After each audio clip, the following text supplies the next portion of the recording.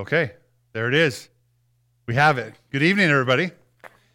It's good to see you. We're going to be in Galatians if you want to turn there. And then we're going to be in a lot of other places besides Galatians. So please get your swords out and ready to turn at a fast pace. If you are using a Bible app, that's great too. And feel free, if you think there's a verse that might just edify the time, you can raise your hand and we can go over that a little bit as well. Interesting, we're in the fruit of the Spirit in Galatians. And what's interesting about that is that Pastor Hoyt couldn't be here tonight. And he put a text out to the elders. This is while I was on sabbatical still, right? Yesterday, basically, right? No. And he put a text out saying, hey, I'm going to be gone. I need someone to cover for me. And I think it was like last week sometime he did that.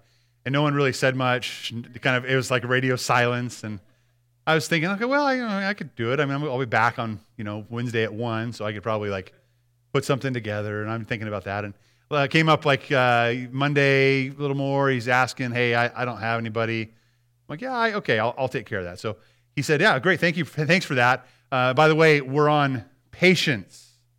Patience is the one that you need to teach on for this coming week. Really, couldn't be like joy, right, or peace. No, it has to be on patience. So I have that task, and unfortunately, I've really it's something I've been working on in my own life. So there's probably a lot of things that resonate with me as I look at this passage of Scripture and as I think about the topic of patience. So we're going to go through that together and just see what does this patience look like. What is this? How can I maybe define it better so that it's not such an evil word when someone says, "Oh, just be patient," right? Or this God's teaching me patience right now. But we understand what is it exactly He is teaching us when we're there in that moment. Okay, I'm going to go ahead and read the passage of Scripture out of 5:22, Galatians 5:22 and 23. It says, "The fruit of the Spirit is love, joy, peace, patience, kindness, goodness, faithfulness, gentleness, and self-control. The law is not against such things." Let's pray together. Father, we are thankful for your word and that it does penetrate our hearts. It's living and active. Tonight, Lord, as we learn, as we grow, as we seek to know your truth, God, may you show us that, like the way before us, that we might know you more and follow you more closely. Thank you, and we give you praise in Jesus' name. Amen. I thought I would share a little fun banter with you I had with Pastor Hoyt as well regarding this. This was yesterday, yeah. So he said, I said, I'll cover it. He says, thanks for your patience. Oh, ha. I said, no problem. It gives me great joy to love you this way and bring some peace. He says, your kindness and goodness in this matter are spurring me on to faithfulness, gentleness, and self-control. It's a good thing there's no law against these things. Isn't it great? Good banter between elders, right? That's fun stuff. As we look at the fruit of the Spirit tonight, I think it's really important for us to remember and understand that this is the fruit of the Spirit of God, right? So this is not something that when we come together like, oh, these are good things to be. I want to be good. I'm going to be a good person, a moral person. These are fruit produced by God's Spirit to or in a yielded believer, right? And it can't be replaced by works. It can't be fabricated and pretended that it's works. And this kind of fruit is not something that's fabricated by human beings. It is a fruit that is grown by God. And there's a difference in there. I want to read a little excerpt from a commentary by Warren Wiersbe. He said it really well because I think there are lots of people, lots of friends, lots of neighbors, maybe even you and I at times in our life where, hey, we're trying to do good works. We're trying to be good and make good decisions, and that's good. But really, it matters at the heart of this, right? What's at the heart of those good decisions? Because, listen, there's a lot of religious people out there that are good people that are going to pay for their sin on Judgment Day. But God never was able to indwell them because they never received Christ as Savior. So for you and I to understand that when we come to faith in the Lord Jesus Christ, we repent of our sin and turn to Him as our everything, He moves in. And He starts to say, I'm going to till the soil. I'm going to make you new. I'm going to make sure you do things that you never knew you could even be capable of doing. And hopefully you've seen that in your own life. You've seen now maybe you've become more loving, or you're more patient, right? Or more at peace, or enjoy the things we've talked about, right? You've seen like how is that cultivated? When we talked about our series in church on Sunday mornings, watch your mouth, right? What did James say, right? Through the Spirit. He said, no one can what? Tame the tongue. And I was like, we might as well just pack up and leave. It's impossible. But what? By the Spirit of God. By the Spirit of God as He empowers us. Here's what Warren Wiersbe says. The contrast between works and fruit is important. A machine in a factory works and turns out a product, but it could never manufacture fruit. Fruit must grow out of life. And in the case of a believer, it is the life of the Spirit of God.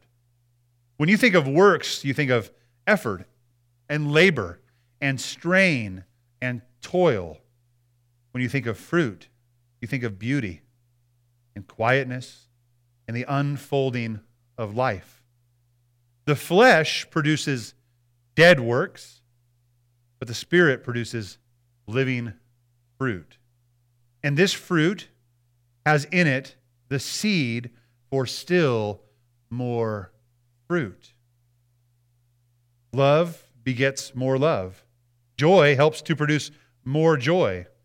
Jesus is concerned that we produce fruit, more fruit, much fruit, because this is the way we glorify Him. The old nature cannot produce fruit. Only the new nature can do. So one of the things that really convicted me as I read that, as I thought through that, I think there are days where we kind of like show up, don't we? I'm just going to show up. I'm going to put in my time. I'm going to be good. I'm going to do what I know I need to do. And that's important. Obedience is very important. When we talk about a king who's on his throne and in his kingdom and people who are his subjects or servants, we are to be loyal to the king. But there's so much more, isn't it? This king is so much more. He gives us his Spirit inside of us and empowers us to a new type of life, a new type of peace, a new type of love, a new type of joy, a new type of patience even. True or false? Building Christian character must take precedence over displaying special abilities. How many say true? True, true. Any false out there? Christian character must take place or precedence over displaying special abilities or works. Obedience. Shouldn't character count first? Why? Why does character count first? That's it, Jim. What would you say? That's how you know who you are inside. Right? Just like we said, the tongue is the tattletale of the heart. Right? Fabricated works will tell on your heart every day, like, oh, you're not really in it. But when fruit is displayed, they pluck that fruit. They know exactly what the source of that was, right? We know where the heart was, what was changed. So for you and I, as we look at the fruit of the Spirit, we must understand, we must know, we must embrace the fact that it is about being a person inside, that from character and changing from the inside out. Works can be fabricated, but real fruit cannot. Real fruit cannot. We can make plastic fruit, right? We can put it on our little basket and on our table, and look at this nice fruit, right? That's not real fruit. You take a bite out of that, you're going to be sorely taken, right? Disappointed. What's that? Yeah, you're going to the dentist. Maybe the dentist, right? I want to look at also the fruit of the Spirit. It's I don't know if Hoyt has broken this down, but I'm going to. There's kind of 3 different sections to the fruit of the Spirit. The first 3, the middle 3, and the last 3. And we're kind of heading on into the second section. But I just want to let you know kind of what they are. It's kind of like when you look at the 10 Commandments. The first 4 have to do with what? Your relationship between you and God, and the last 6 have to do with our relationship between us and people, right? That's kind of how it. So when Jesus says the whole law can be summed up in this: love God and love your neighbor, right? That's all there. The fruit of the Spirit is it looks this way. The first 3, love, joy, and peace, have to do with the God-word relationship aspects of our faith. It's that what we get from God through a relationship with God and what we give back to God as an overflow. So he in his relationship to us gives us love. He loves us and gives us grace to us, right? And his grace fills us with joy. He gives joy And because we have peace with God through our Lord Jesus Christ. And that relationship should be back and forth. I should be at peace with God, not an enemy with God, right? I should have joy overflowing because of my relationship with God. That's how I relate to God, right? Certainly those aspects are going to be true to relate to other people as well, but it has to be first and foremost a Godward aspect of the fruit of the Spirit. The next three are manward, okay? So we switch gears. Love, joy, and peace were Godward. Then the next three are patience, kindness, and goodness. Patience, kindness, and goodness. That's how we treat the one another's, other people, right? And so tonight we're looking at patience, and that's going to be interesting, right? Sometimes we think, oh, it's just a character trait God's going to grow me in, so he and I are tighter. Well, no, this is how God wants to. He wants to grow that in you so that you can relate to others the way that he actually relates to you and I. So the manward fruits are patience, kindness, goodness, and then finally the last three are self-word, right? They're self-word. Think about this. It's the internal ones, the ones I deal with and struggle with, the ones I look at the mirror and say, better shape up, Brandon. You better work on that. What are those ones? Faithfulness. Like being who I say I am. It's being a man of integrity or a woman of integrity. Being honorable is faithfulness. Next one is gentleness or meekness. It comes down to humility. Like letting my ego go and humbling myself, lowering myself, considering others as more important than my own self, right? So it's hard. An ego check is not this way first. An ego check is always, well, this way, and then it's this way. It's internal, right? God's like, hey, wait a minute. Check that at the door. And then self-control is the final fruit of the Spirit. Self-control is it's a me. It's an inward, self-word aspect of the fruit of the Spirit. So we've divided them into three sections, right? Godward, manward, and then inward, self-word fruits of the Spirit. So today we're looking at patience. And again, I was so excited to hear from Hoyt that I was going to be doing this. During dinner tonight, I was sitting with a couple, and she very honestly said, I never pray for patience. I never, ever pray for patience. Why do you think she said that? Why would we not pray for patience? Because God what? Okay, so let's build on that. Well, okay, she already thinks she's going to fail, right? God will give us it to learn. That's what it is. It's really lesson time, right? When we pray for patience and then we go to the DMV and we lose our cool, that was on us. God's like, hey, I hear you, brother. I hear you, sister. There you go. Time to be patient, right? Let's work on some patience here. Hard, isn't it? But I really want us to expand the word patience a little bit so we can understand really what we're talking about, because it goes further than just I need to be quiet and like just kind of have a smile on my face and be like not smile and wave in my heart. No, it's a heart change, right? This is not you cannot fabricate this as a work. It is a fruit produced from whatever's in your heart. Here's the definition. Patience is from makrothumia, Greek word. And here's what it has to do. It has to do with the tolerance and long suffering that will endure injuries inflicted by others. Patience, right? It is the tolerance, meaning having a tolerance and a long suffering, which means we can suffer a long time, that will endure when we are inflicted by others with injury, however they might injure us, right? Maybe they cut us off at the light, or I mean, how many times have I been convicted of this? In my mind, I've uttered, underneath my tongue, like, that dummy doesn't know how to use a blinker. That's not very tolerant and long-suffering and enduring. I mean, to me, I feel they're injuring me, right? You didn't tell me what you were doing. I think a lot of patience is developed at the DMV and with automobile things, by the way. All right, that's it's more than that. I will. So it has to do with the tolerance and long-suffering that will endure injuries inflicted by others. ... There's more. It's more than just that. Here's what it is. It is a slowness in avenging wrongs. It is a slowness in avenging wrongs. Now, this is where it gets tricky. We can practice not avenging ourselves, right? I don't go out and just carry out justice every time I think, but how many times in my heart do I do that?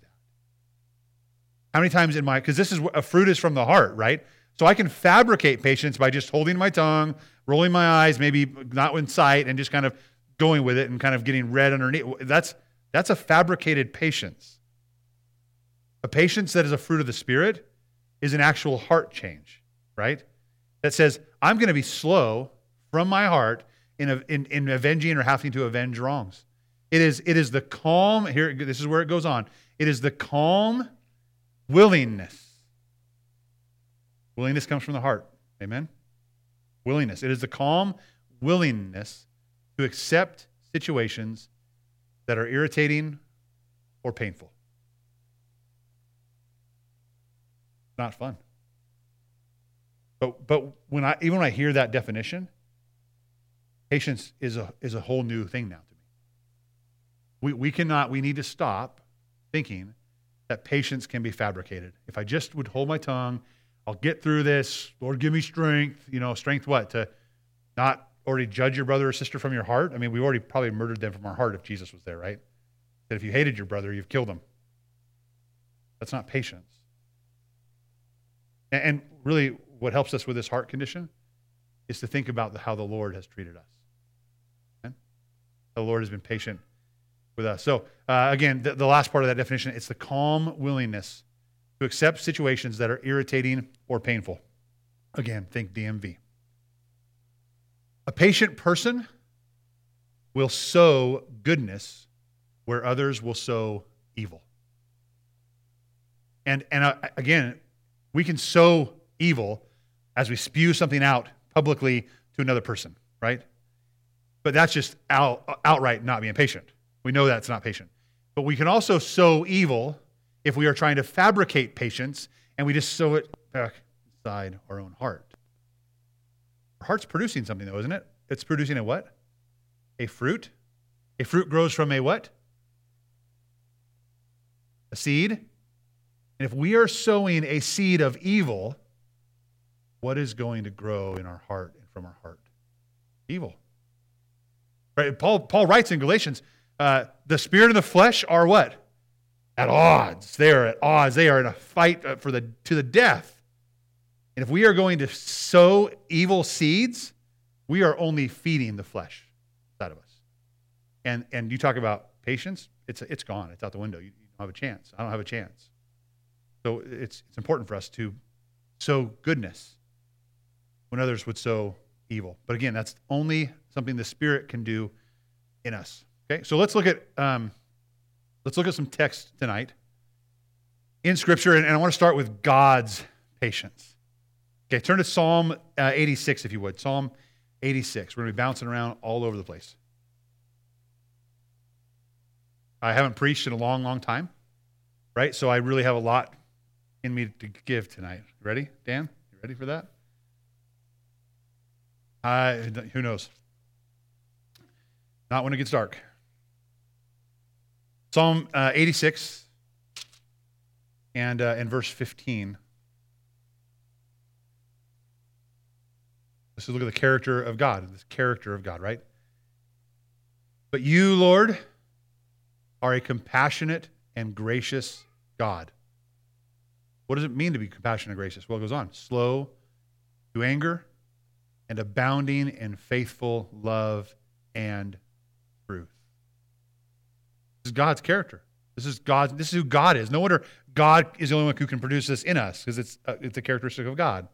You, Lord, are a compassionate and gracious God, slow to anger and abounding in faithful love and truth. Let me ask this question.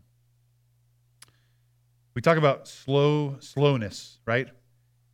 What is this slowness from God producing? Okay, explain. Endurance.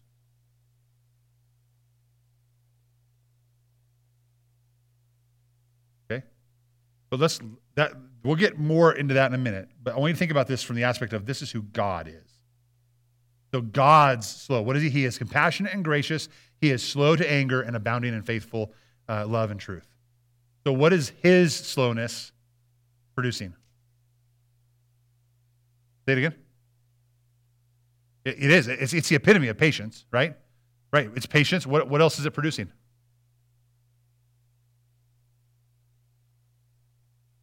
In us or from him? Yeah, what's it producing? Hope. Yeah, hope. Love. Jim again? Time to think. Yeah, he's not destroying us, right? He's abounding in faithful love. He's compassionate and gracious. Nate? Grace, right? He's gracious. His slowness is producing more and more grace. Right? When Jesus came, he was full of what? Grace and truth. He came full and revealed himself to us so we would believe and have life in his name, right? This is who God is for us. He's slow to anger. He's abounding in faithful love and truth. So what can we learn from that? Well, if patience is being slow to, in this case, anger, what is the opposite of impatience? Impatience would be that being slow to anger is that I am full of faithful love, and I'm full of truth, and I'm full of compassion, and I'm full of graciousness. He models it well for us, doesn't he? What's it producing? I wrote down a few things. It's producing more faith. I can trust him. He's a compassionate father. I mean, think about how the way I treat my children, the way I try to interact with my children. There have been plenty of times early on when I was brand new at this where I just lost my cool. I'm like, I can't believe it. I mean, come on, they're 3 years old. Sure, you can believe it, right? But I couldn't. I was a young dad. And then what happens? Why do we really become impatient? Because we start taking things what? Personally, from our children. Because what they think of me matters the most in this world, right? And is super accurate, I'm sure. Like they have figured it out. No, right? So we check our ego and say, wait a minute, I'm not going to let them define who I am. I'm just going to show them who I am, like God has done for us, right? How many times have we kicked and screamed at God, and God's just been, what's he been? He's been compassionate and gracious. He's been slow to anger and abounding in faithful love and truth to us. That's who God is. That's what patience is. So it increases our faith. There's a steadfastness or an endurance there, Jenny, as you said, that hey, we can keep going. We can endure because God's faithful love endures. It's not just, hey, I'm toast, right? His destruction is here. And I love that, the idea that because his destruction, his judgment is real, he's slow to anger. Why? Because he wants us to repent. He wants us to come to him for life and for salvation, right? And he does not, you can write this in your notes if you want, he does not delay his promise. He does not delay his promise. Some people would think of that, like, well, you're not following through. You're not doing what you said. And what God would say is, yet. I'm not doing it yet. And you have no idea why. If you only knew, you wouldn't even complain about it. There was a time in Scripture, and if you want to turn to 2 Peter, back to the New Testament, almost to the end. Make those fun noises as you go. It's 2 Peter. That's right after 1 Peter, Mike. You bet. Yeah. I'm glad I'm back too. 2 Peter 3. We're looking at 3 through 9. 3. 2 Peter 3, 3 through 9. It says here, above all, be aware of this. Okay, it's good for us to, it's like, hey, listen up, be aware. Be aware of this. Scoffers will come in the last days, scoffing and following their own evil desires, saying, where is his coming that he promised? Ever since our ancestors fell asleep, all these things continue as they have been since the beginning of creation. That's how they're scoffing, right? So they think about this, a couple things, first of all.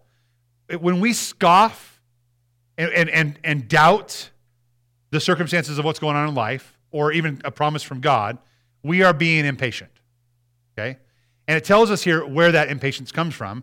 It says, scoffers will come following their own evil desires, right? So again, this is a heart character issue, and if we're sowing evil, our evil desires will come up, the flesh will start to win over the spirit, and we'll follow our own evil desires. But scoffers, mockers will come too, and they'll say, hey, wait, where's Jesus? He promised he would come. And our ancestors have just been dead since the time they fell asleep, and nothing's changed. And then he goes on, he says in verse 5, they deliberately overlook this. What do they overlook? By the word of God, the heavens came into being long ago, and the earth was brought about from water and through water. Through these, the world of that time perished when it was flooded. By the same word, the present heavens and earth were stored up for fire, being kept for the day of judgment and destruction of the ungodly. Now, this is a description. Here's what he's saying. They come saying, where's God and his promise? They lived all about, 3 minutes, right, of this earth? Let's say 50 years, whatever. They weren't very old. How were they? They hadn't lived very long, but they're like, oh, where's this promise that has been promised? And what's the author saying? The Holy Spirit say, hey, listen, who do you think you are? I am from forever to forever. I created this whole thing. I destroyed it once, and I've stored up wrath to destroy it again. That's who I am. Would you like to ask your question again about me being slow? Of course, the answer would be, oh, sorry, right? Verse 8, dear friends, don't overlook this one fact. With the Lord, one day is like 1,000 years, and 1,000 years like one day. Verse 9, underline in your Bibles. The Lord does not delay his promise, as some understand delay, but he is what? Patient with you, not wanting any to perish, but all to come to repentance. Wow, right? What is patience? God is patience. And how do we know? The Lord is compassionate and gracious, slow to anger, abounding in faithful love and truth. That's his promise. And guess what? He will not delay his promise. He will come when he intends to come. In the meantime, he is gracious and compassionate, full of love and truth, so that we might have life in him. So, why do people scoff? Why do people become impatient with the Lord? Doubts? We want it in our time. We want to see it, and I think sometimes, yes, we want to see it. I really do want to see it. But I think we just really want it in our time. Right? Our timing is supreme. We run our calendar, right? We run our day and our schedule. We'd like to think so anyway, right? His sometimes doesn't fit, right? And I think often I maybe know best or know better. Why do people scoff, right? Ultimately, it is a heart issue though, isn't it? Scoffers are impatient. Impatience is a fruit of or patience is a fruit of the Spirit. Impatience is a fruit of the flesh. So what we sow, we will start to reap and grow in us. For you and I, that character has to be so important. I need character counts. What I'm thinking from the heart, what I'm feeling from the heart, what I decide from the heart is what matters here. He is patient, so we repent. Romans 2, verse 4. Go ahead and turn there.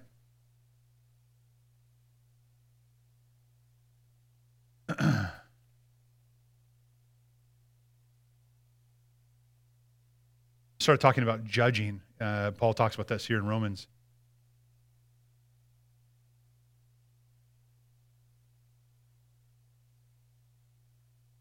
And Romans 2:4 says, do you despise the riches of his kindness, restraint, and patience, not recognizing that God's kindness is intended to lead you to repentance? When we look at God and we think he's delaying or he's absent, I think that is something he is teaching us, patience right there. He's teaching us trust and faith. When God seems distant or far, it is a wake-up call for you and I to be like, oh, wait, he's being kind with me in some way. He's dealing with me as a father deals with his children. He might be disciplining me. And I want to learn from that. I want to grow from that. I want to know what the Lord would have for me. You despise that? The riches of his kindness and restraint and patience, not recognizing that God's kindness is intended to lead you to repentance. I love that passage of Scripture. Now, in order to understand God's kindness, we have to understand what he's being kind about, right? That restraint, that patience that God has, what does that have to do with? What's his restraint and patience over? Our behavior, our sin, right? The rightful judgment and consequences that you and I all deserve because of our sin. right? And I think about this often now as a father. I want to come down hard sometimes, and sometimes I need to. Sometimes my kids need direction immediately. But oftentimes when I'm dealing with the heart, I've got to talk to them. I let them think about it, come back, let's talk again, and make sure we can talk heart to heart. I don't want my kids just to obey. I want my kids to obey from their heart because they understand what obedience is good for, right? There needs to be something growing inside of us. I drew a picture on my notes. True story. Little picture on my notes. It's a church building with you see that? A bolt of lightning? Like some people think that, right? Oh, if I walked into a church, it would strike me dead. The fact that it hasn't already means God loves you and is patient with you. Come in and find salvation before the lightning bolt strikes, right? That's his restraint. He's restraining himself from that. So we looked at God's patience. We know he's gracious and loving and compassionate, abounding in faithful love and truth. And he's slow. He has a slowness about him. But his promise, on his promise, he does not delay. Next thing I want to look at is God's patience as an example for us to model and see how we can model that. So turn to 1 Timothy, if you would. Going back and forth through the New Testament.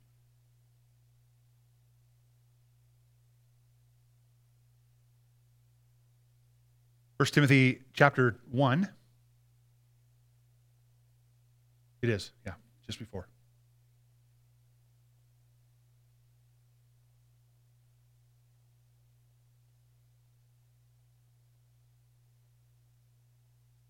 Before we read this, for 1 Timothy 1, beginning in verse 12, in what ways is God's patience an example for us?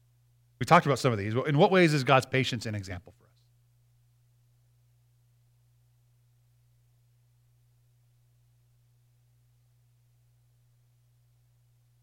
us? We're 1 Timothy 1, 12, following. In what ways is God's patience an example to us? He's slow, right? So slow to anger is a good example for us. What else?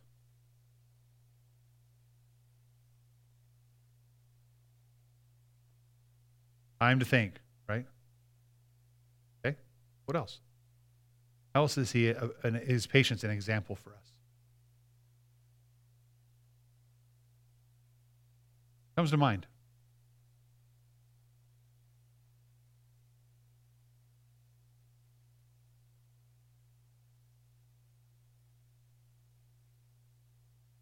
Well, it's slow, but they're slow to what?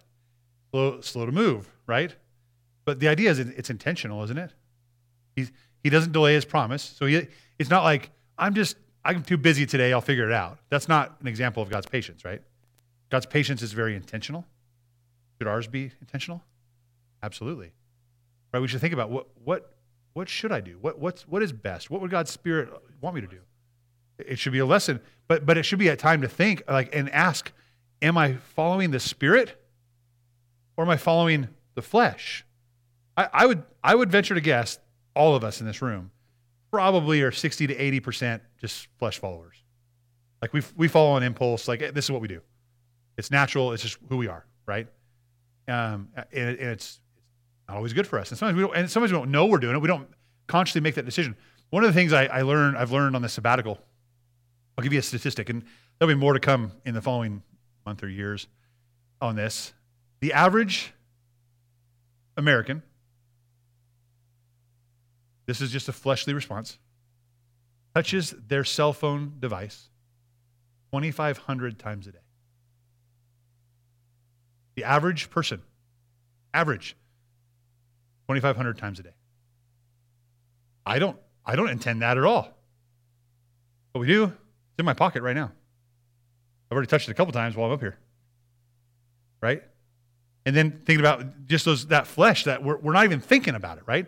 And if God's modeling slowness, I think we ought to slow ourselves down and think, how can I be super intentional in this time of impatience? I remember Max Lucado, he has a book. Janet, maybe you have this book too. The little one, I can't remember. It's a Promises, a daily devotion book. I got it years and years ago, but right in the front of it is a prayer through the fruit of the Spirit. And he talked about one of the things, and this goes back to automobile stuff and DMV, but he talked about that time where, instead of cursing the driver in front of me, I'll take this time as an opportunity to pray. Yeah. The bookmark? Yeah.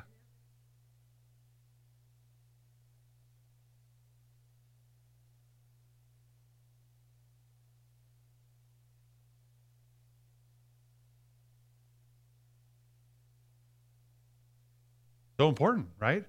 Like there's an intentionality. Like we think it's a waste of time. We'd rather be doing. We'd rather not be inconvenienced. We'd rather not be in pain. We'd rather not be injured. But what was our definition again, right? It's a slowness in avenging others. It's the calm willingness to accept a situation that might be irritating or painful. And then we practice from the fruit of God's Spirit in us, not from the fruit of the seed of the flesh, but from the fruit of God's Spirit. God, how can I be intentional with this moment? It's because, is that moment foreign to God? Did that moment at the DMV or in line or with your neighbor, or did that moment like rattle God's throne room in heaven? Not at all. It's like, I ordained that, right? So God's in God's sovereignty. He knows and is there. I have company. Let's look at for 1 Timothy chapter 1. What way is his patience an example? 1 Timothy 1, 12 through 17. Paul writing here. He says, I give thanks to Christ Jesus our Lord, who has strengthened me, because he considered me faithful, appointing me to the ministry. This is crazy. Paul's like, I guess God, Jesus, he considered me faithful. Why? I don't know. Let's see. Verse 13. Even though I was formerly a blasphemer, a persecutor, and an arrogant man. But I received mercy because I acted out of ignorance and unbelief, and the grace of our Lord overflowed, along with the faith and love that are in Christ. What is Paul saying? I don't know why. God got a hold of me, and God changed my heart, and he considered me even though. That's so important for us to look at that as an example. He considered me, part of verse 12, first part of 13, even though. In spite of you. Even when you were a pain in the derriere. Even when you were irritating. Even when your words or your attitude would cause him or his gospel injury. He considered you, even though. Paul realizes this. He goes on, verse 15, this saying is trustworthy and deserving of full acceptance. That's important. That means it's important. Christ Jesus came into the world to save sinners, and I am the worst of them. That's what Paul says. I look at Paul, I'm like, wait, no. I'm the worst of them. Right? And maybe you can say that too. But, verse 16, but received mercy. I received mercy for this reason. Here's the reason, right? So that in me, the worst of them, Christ Jesus might demonstrate his extraordinary what? Patience as an example to those who would believe in him for eternal life. Now to the King eternal, immortal, invisible, the only God, be honor and glory forever and ever. Amen. This is very important for us to think through and to understand this example, right? You and I, who were once sinful, blasphemers, persecutors, and arrogant people, whatever list you want to make, you and I were saved through faith in Jesus Christ, even though we were sinners. And you know what's one of the greatest examples of his patience to us? Is that while we were still sinners, Christ died for us. That even though you and I were that way, he still considered us. And if that's an example, you know, I hear it all the time. Do you ever hear this? Like, I'm not going to that church. It's full of hypocrites. Right? Or I can't believe those Christians. If so-and-so knew what that person was like. Now, there is something to be said. When we come to faith in Christ, he makes all things new. The old person is gone and the new comes, and we start to produce a fruit. And sometimes we wrestle with that, and it's hard, but we should be growing more and more obedient, more and more faithful to Jesus. We shouldn't look like the actual hypocrites that Jesus pointed out as the Pharisees, right? But you and I, we all have a past. And someone may know that past. But when they look at us and they say, oh, I know that person's past. Yeah, so did Jesus. And he saved me even still. That's how patient my Jesus is. And that's how patient my Jesus can be with you as well. Most of those people, all of those people, have their own sin, don't they?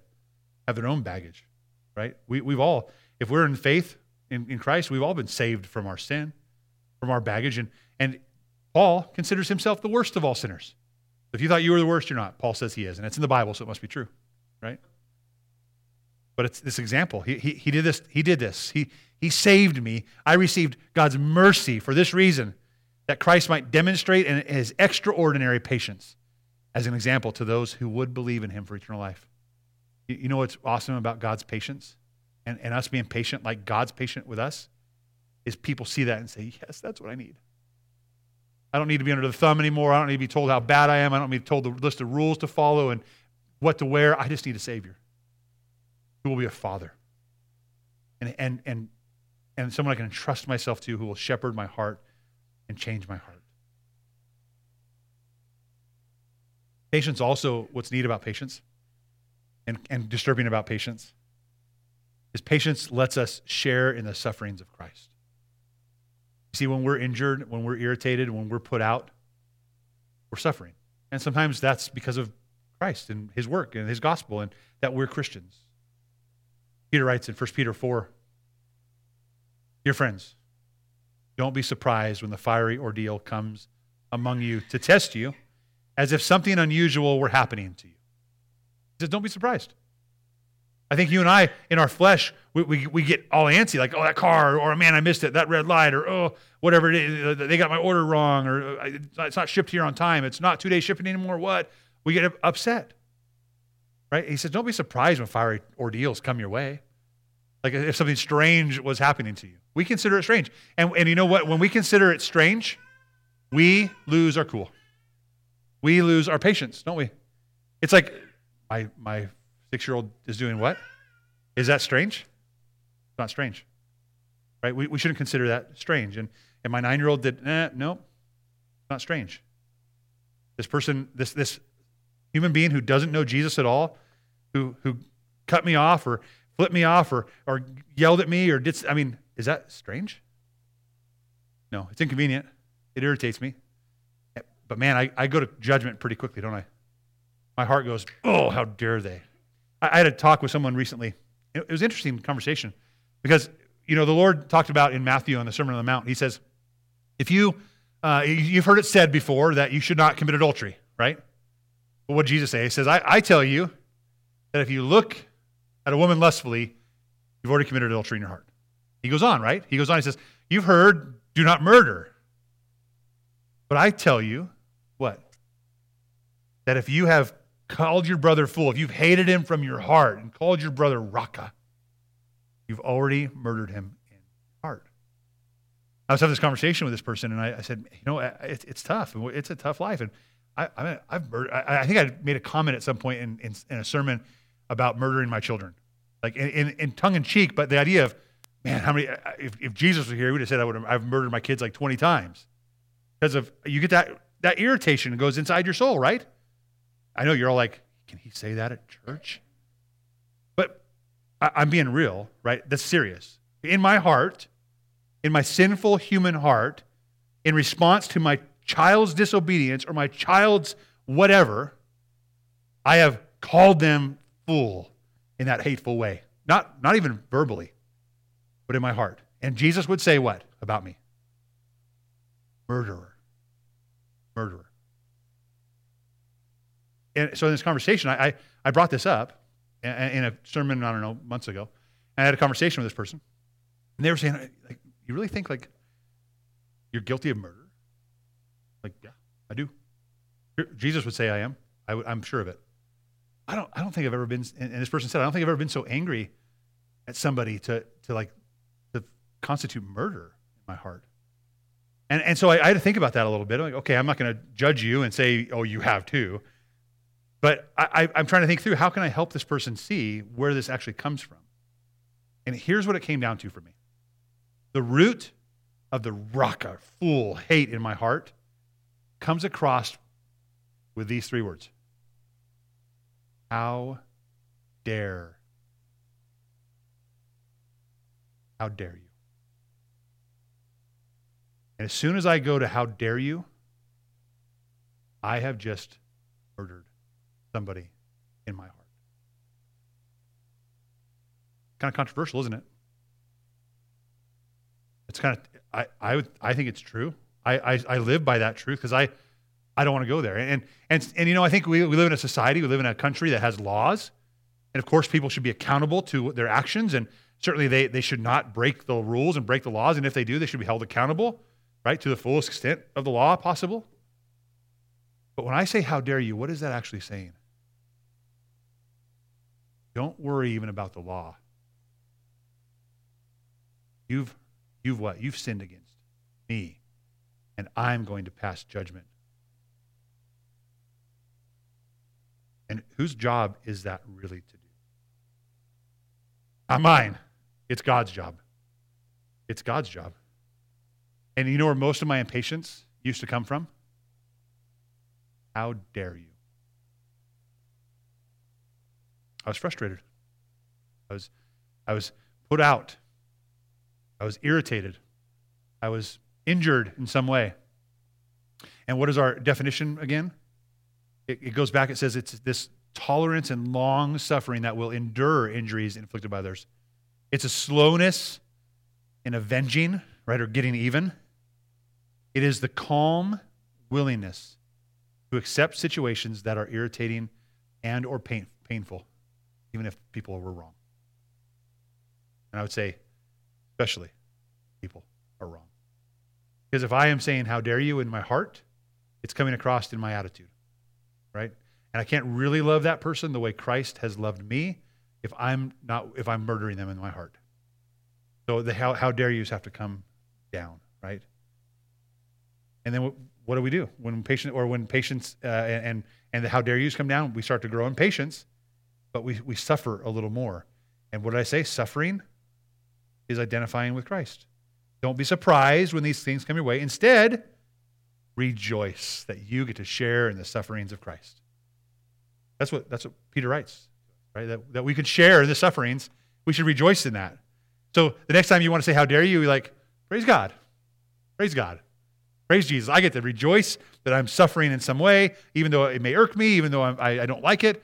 I'm sharing in the sufferings. So you can rejoice then with great joy when his glory is revealed, it says.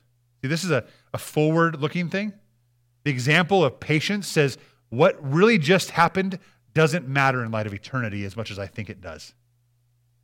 Right? What really just, and I would say this, it's more important in light of eternity how you and I respond. Our response, our impatience, our actions towards somebody, that could help slow the process of that person's heart. Who knows? I don't want to be a part of that. I don't want to be part of shutting a door on somebody, right? Now, God's sovereign over that, and he's going to save who he's going to save, but I want to be a part of my Father's business. I don't want to be a stumbling block. I don't want to be one of those people that say, oh, that church is full of hypocrites. I want to model the example of patience like my Father in heaven does. He goes on, if you are ridiculed for the name of Christ, you are blessed because the Spirit of glory and of God rests on you. Let none of you suffer as a murderer or a thief or an evildoer as a meddler, but if anyone suffers as a Christian, let him not be ashamed, but let him glorify God in having that name. So we shouldn't suffer for our own suffering's sake. Like say, oh no, I did something wrong and now I'm suffering. I should be okay, even if I'm in the right, when I'm in the right, especially when I'm in the right, to suffer and to identify and share in the sufferings of Christ. Next passage in James chapter 1. You want to turn there with me? Yeah, Nate. Yeah, you bet.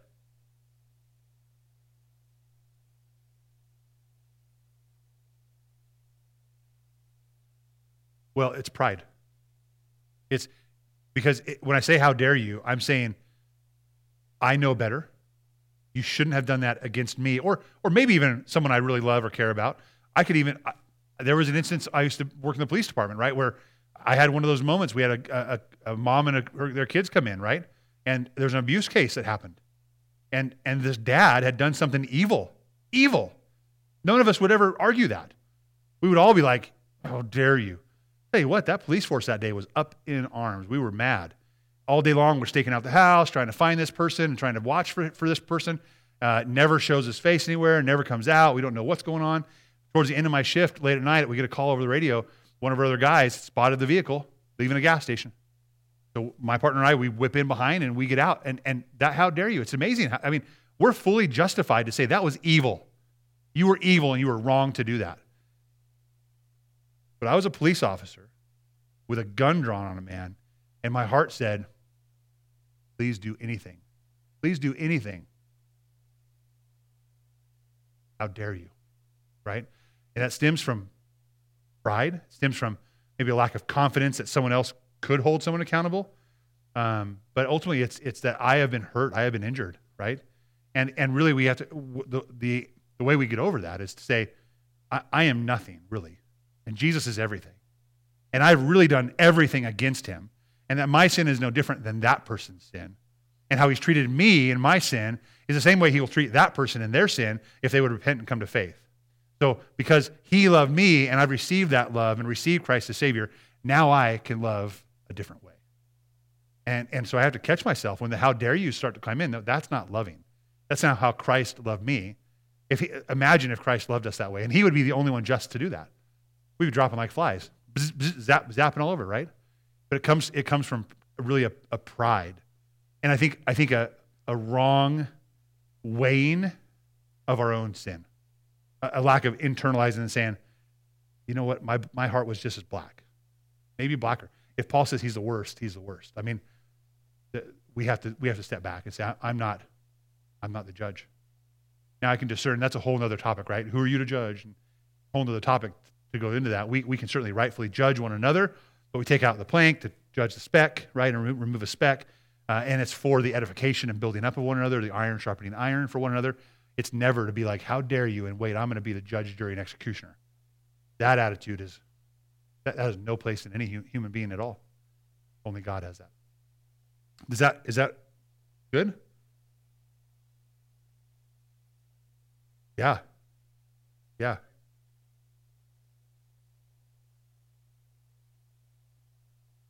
Right. It creeps in, doesn't it?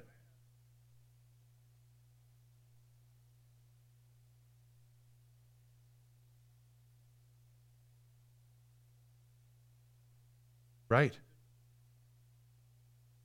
How many times have I come home and my expectation hasn't been met? That was never even talked about or said. It was just something when I get home, this is it's gonna look like this. Well, they're supposed to know, right? Isn't that supposed to just be our wives do that? No, we do that, don't we? Right? It said that women think that we can read their minds, but men are just as bad. We think that women or our family should read our minds. And we come home, and it's hard. And I think that, honestly, is probably where I still struggle the most. And here's the hard part. It's that fabrication of works versus the character change from within.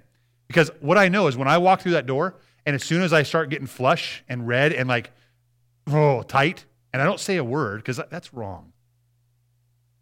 But I'm still so wrong, right? It was right to not say anything. It was good. I produced a work from the factory machine that produced a work. But the fruit, there's a seed that's been sown there that needs to be tested, right? My prayer now, when I'm coming home, is, God, I may have expectations, but just let me serve my family and love my family the way I need to. One of the things that's helped me a lot is that as I go home, I say, you know what, my job may have changed, but it did not end as I drove up the driveway. So and there are days I call my wife ahead of time saying, hey, this is where I'm at. This is my mental space. This is my spiritual space. I'm going to take a drive around the block a couple times, a couple laps, pray, whatever. Or I'll just, can you take care of this for a few minutes while I just kind of decompress? Or hey, I'm going to be sitting out in my truck for about 10, just in the driveway. Nothing's wrong. I'm just kind of trying to get ready for my battle coming up, right? I think it's so important to do that because I want there to be fruit and not just works, because I can not say something to my kids and my family, but I can sure slam the dishes around and slam cupboards and kick the dog and not really kick the dog. That's not right? But I can appear almost to do everything right, but the heart is so far from God. Right? So it's a welling up fruit of the Spirit. Good thoughts though. Janet.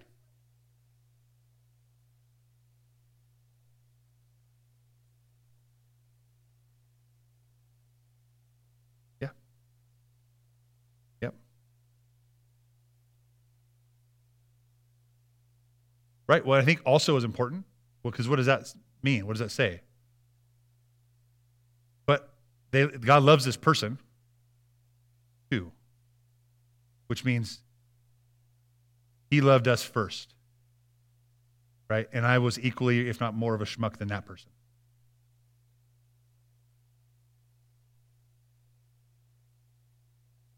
Right?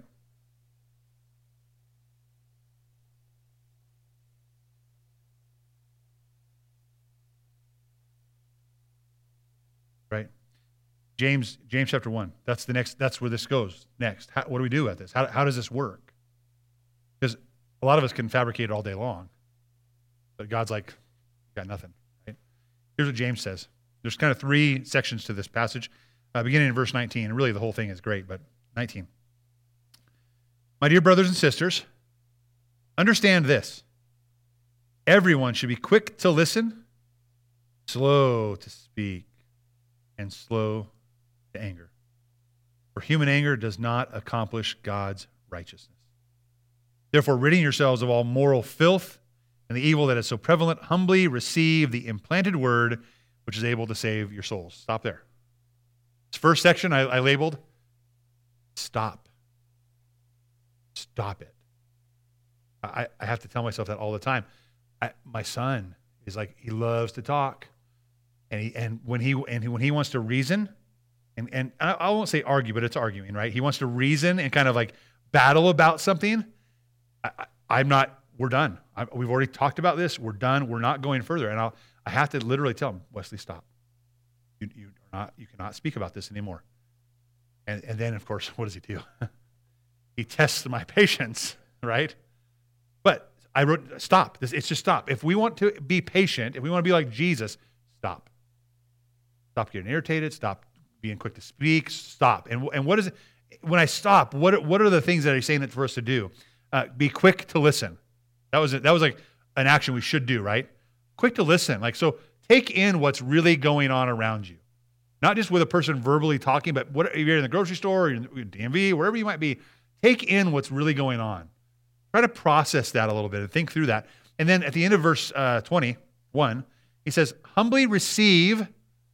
Here's how we do this.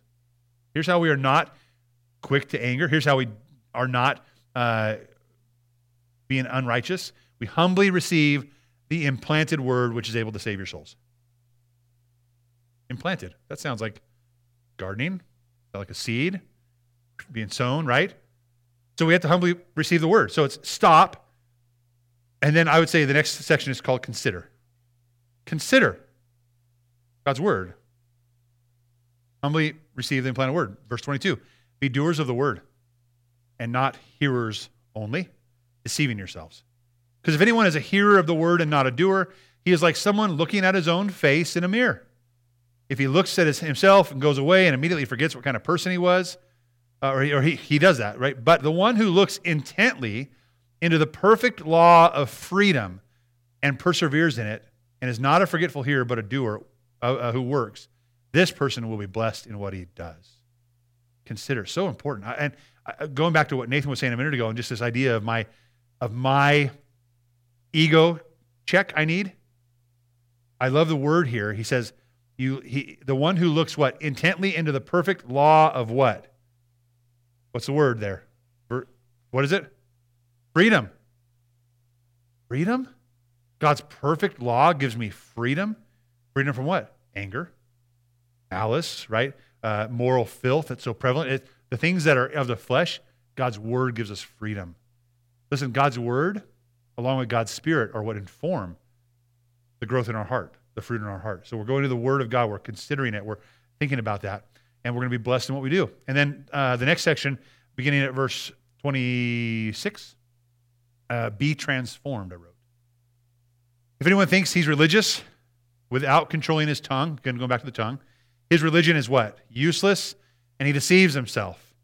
Pure and undefiled religion before God the Father is this: to look after widows and orphans in their distress and to keep oneself unstained from the world. Very clear. We stop. We consider the word of God and let it impact our lives and our hearts, and Let it give us freedom. And when we have freedom, we will have a pure and undefiled religion before God that looks after others and keeps oneself from being stained and polluted by the world. That includes growing in patience. When we are not slow to anger or patient, what does that say about us? When we are not slow to anger, what does that say about us? When we aren't patient, what does that say about us? We're not tolerant. And this isn't like the woke word tolerant, like we have to tolerate all, weird things, right? What else? What does it say? When we aren't patient, what does it say about us?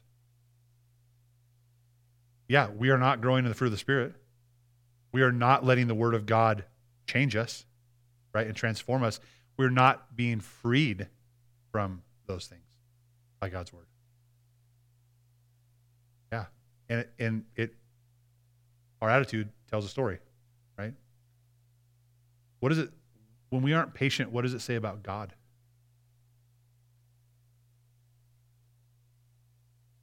I think there's two main things I'm thinking of. Okay, say it again. Okay, so what does it say about God?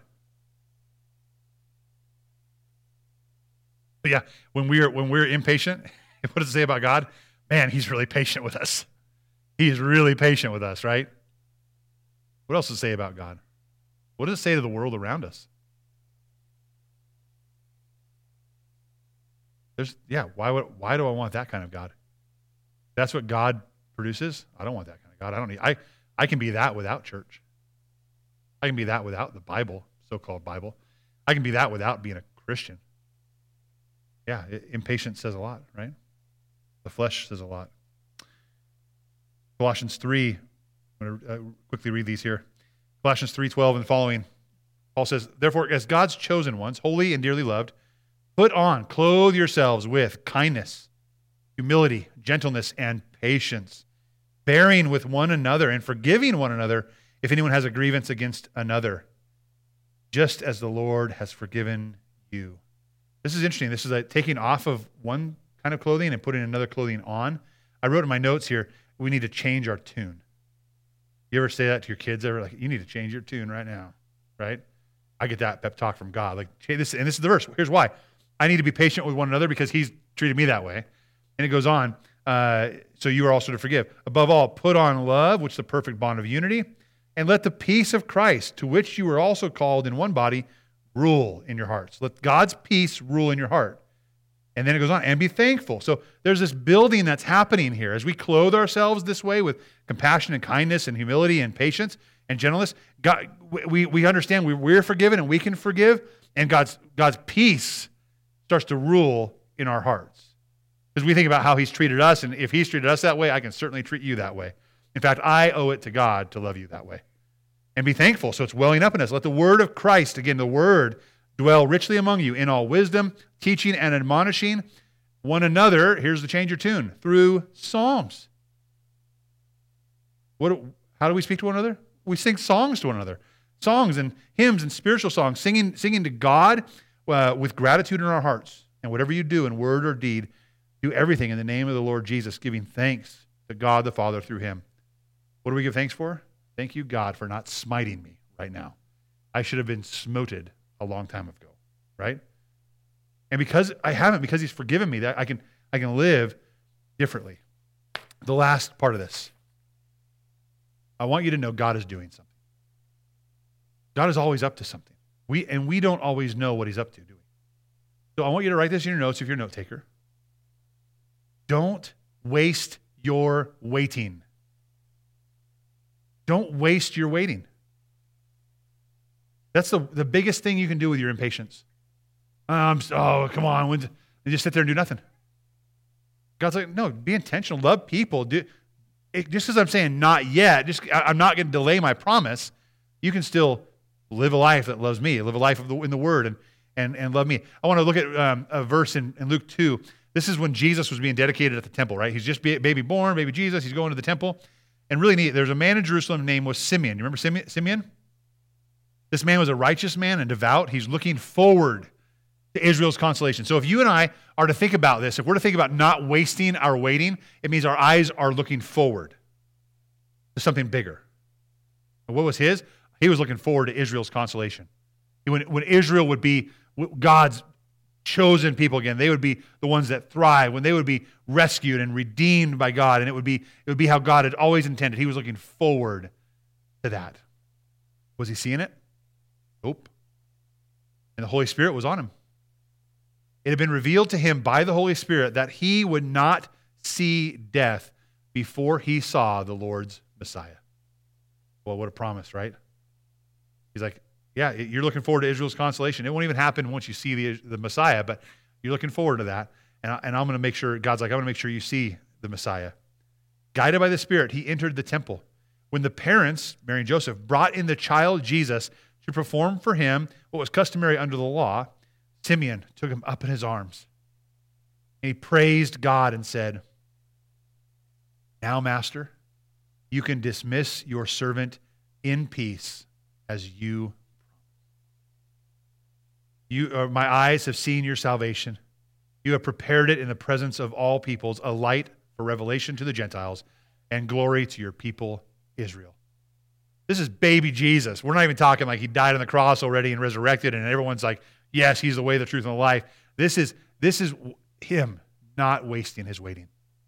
This is him saying, I'm going to be all about what God wants me to be about. And every glimpse I get of that, even if I don't see it in reality right today or tomorrow or the next week, I'm going to live like it's real, because it is. That's not wasting your waiting. Keep our eyes on the prize, right? Hebrews 12, 1-3. Therefore, since we have such a large cloud of witnesses surrounding us, Hebrews 11 was the hall of faith, right? With all the people who live by faith, live by faith, live by faith. Because of this large cloud of witnesses surrounding us, let us then lay aside every hindrance and the sin that so easily ensnares us, and let us run with endurance the race that lies before us, keeping our eyes where? On Jesus, right? The pioneer, the author, and perfecter of our faith. For the joy that laid before him, he endured the cross, despising the shame, and sat down at the right hand of the throne of God. Like Simeon, we got to keep our eyes on the prize. Keep our eyes on what's really important. Keep our eyes on what's eternal. Looking forward to our redemption and ultimately the restoration of all things. Verse 3 says this: consider him. This is the last part of today's study. You want to grow in patience?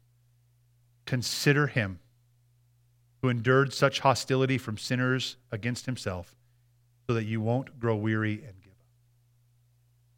You want to grow in patience? Consider him. Consider him. Don't grow. Okay?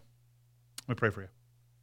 God, thanks for tonight, allowing us to be here together and, God, to grow in your word and the knowledge of your word. God, sometimes it's very uncomfortable to look at your word because it makes us look introspectively, but God, how freeing it is when we see your word come to life. When we know that your word is living and active and can change us because it's sharper than a double-edged sword. So God, we ask that we would grow in patience. That we grow in patience because you are patient with us. You're slow to anger and abounding in steadfast, faithful love. And God, we would see your patience and we would see it modeled, and we would live modeling that patience as well to others around us.